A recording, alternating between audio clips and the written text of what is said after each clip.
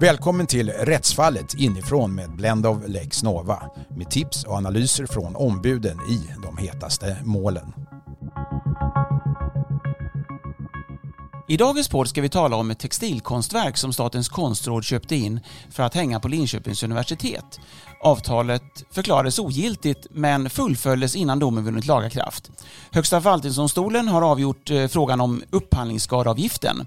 Statens konstråds ombud, advokat Peter Forsberg på Hannes Snellman, berättar mer.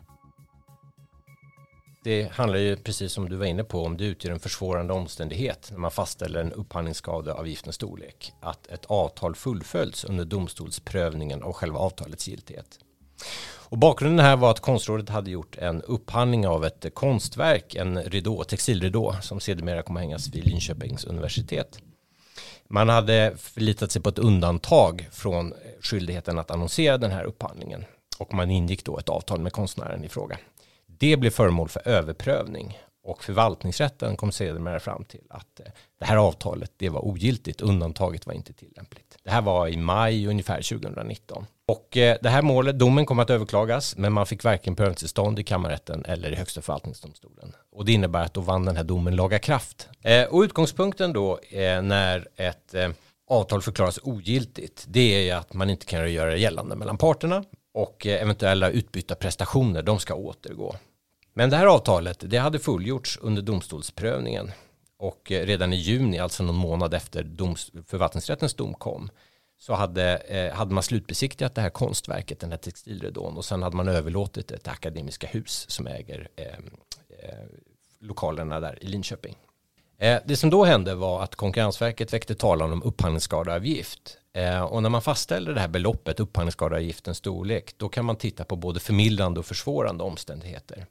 Och här tyckte Konkurrensverket att det var en försvårande omständighet att man inte låtit prestationerna återgå i samband med den här domen kom. Det här tyckte inte förvaltningsrätten var någon försvårande omständighet. Man hade ju redan överlåtit den här ridån till Akademiska Hus. Det var ju omöjligt för Statens konstråd att få prestationerna att återgå. Men Konkurrensverket överklagade den här domen och menade fortsatt att den här domen blir ju ganska meningslös om inte prestationen återgår. Detta måste vara en försvårande omständighet. Och här får man nog bara göra en avstamp i vad gäller egentligen i svensk lagstiftning. Jo, huvudregeln är när det gäller en förvaltningsdomstols avgörande att den vinner laga kraft och får rättsverkningar först när den vinner laga kraft. Det kan följa undantag av lag eller att det av annat skäl måste vara så att de för att kunna fylla sin funktion måste gälla omedelbart. Men huvudregeln är annars att det är först när det får laga kraft som det får rättsverkningar. Och här har det betydelse också att det är ett civilrättsligt ingånget avtal också som ska respekteras. Hur påverkar det bedömningen? Ja, jag tycker att det är en väldigt viktig fråga därför att här blir ju liksom en offentlig rätt i förhållande till avtalsrätt. Ett avtal kan man ju förstås komma överens om vad man vill med sin leverantör, men typiskt sett så finns det ju ingenting som gör att avtalet förhindras eller bromsas eller på något liknande sätt även om det blir föremål för en domstolsprövning. Vad hade Konkurrensverket för förståelse för det? Ingen alls. De tyckte inte alls att det här hade någon betydelse utan att det måste man som upphandlande myndighet i så fall förhålla sig till. Det är så att säga det är en upphandlande myndighets problem om man ingår ett otillåtet upphandlat avtal. Mm. Det här med att man då från Konkurrensverket bedömde det som försvårande och om det skulle stå sig i domstol, varför var det så viktigt att driva den här frågan från förvaltningsrätten uppåt eller få ett avgörande helst i högsta instans om att detta ska inte anses försvårande. Varför var det så viktigt för er? Jag tror att det var väldigt viktigt när kammarrättens dom kom. De gick ju på Konkurrensverkets linje och de sa att de håller med om att domen blir ju meningslös om inte den här domen får omedelbara rättsverkningar. Det skapar ju en väldig konflikt mellan offentlig rätt och civilrätten. Hur ska man förhålla sig då när man har ingått ett avtal som blir föremål för överprövning? Kammarrätten menar ju att man skulle avbryta prestationen eller till och med häva avtalet redan när domen kom. Och det får ju väldigt långt gångna konsekvenser. Den kanske mest absurda konsekvensen blir ju att det går ju inte att överklaga en sån dom om man har hävt avtalet. För det är ju ogiltförklaringen av avtalet som frågan i målet rör. Och finns det inget avtal kvar civilrättsligt finns det ju ingenting att pröva. Nej, det fanns en dom i HFD 2012 referat 27 som hade betydelse i det här målet. Kan du berätta om det också? Absolut, och den var ett mål som rörde just ogiltförklaring av ett ingått avtal. Och då konstaterar man att HFD att här ska gälla, för den här typen av mål så gäller huvudregeln. Det vill säga att de börjar få rättsverkningar först när de vinner laga kraft.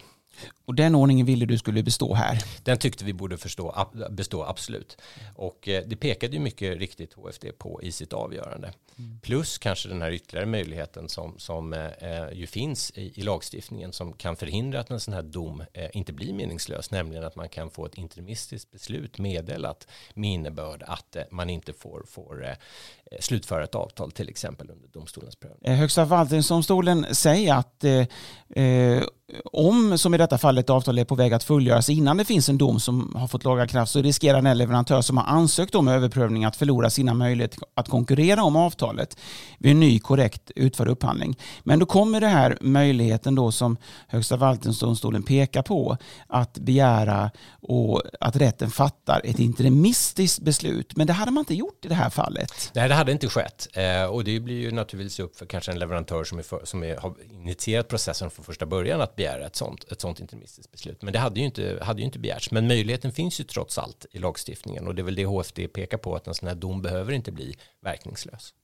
Kan man säga då att detta är en av de viktiga frågor som Högsta förvaltningsdomstolen svarar på, att man kan använda just det här verktyget med interimistiskt beslut? Ja, jag tycker det påvisar ju vikten av att använda den möjligheten om man är en leverantör som vill begära överprövning. Nu är det väl så att det gäller väl typiskt sett automatiskt interimistiskt beslut i de flesta processerna, men jag tror att det är alltid viktigt att i förvaltningsrätten, det är alltid viktigt att komma ihåg att den här möjligheten står till buds att använda. Och i och med att det inte hade gjorts så var det alltså inte försvårande från konstrådets sida?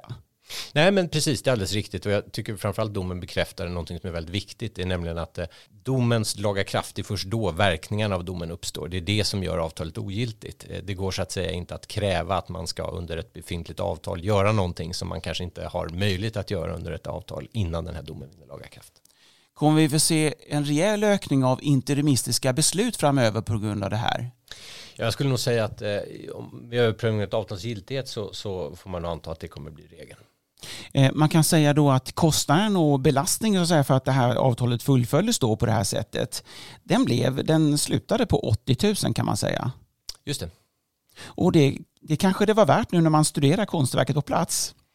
Ja, det vågar inte jag avgöra. Men... Kanske konstrådet är nöjt ändå, det verkar ju så åtminstone med den här domen. Jag tror att man var nöjd med utfallet av Högsta förvaltningsdomstolen, därför att om kammarrättens dom hade fått stå sig hade den skapat väldigt svåra praktiska tillämpningsproblem. Så det här är ett viktigt besked till alla upphandlingsrättare? Ja, det skulle jag säga. Då har alltså alla som jobbar med upphandling fått ett klart besked. Glöm inte att fortsätta lyssna på Rättsfallet inifrån som rullar på hela sommaren.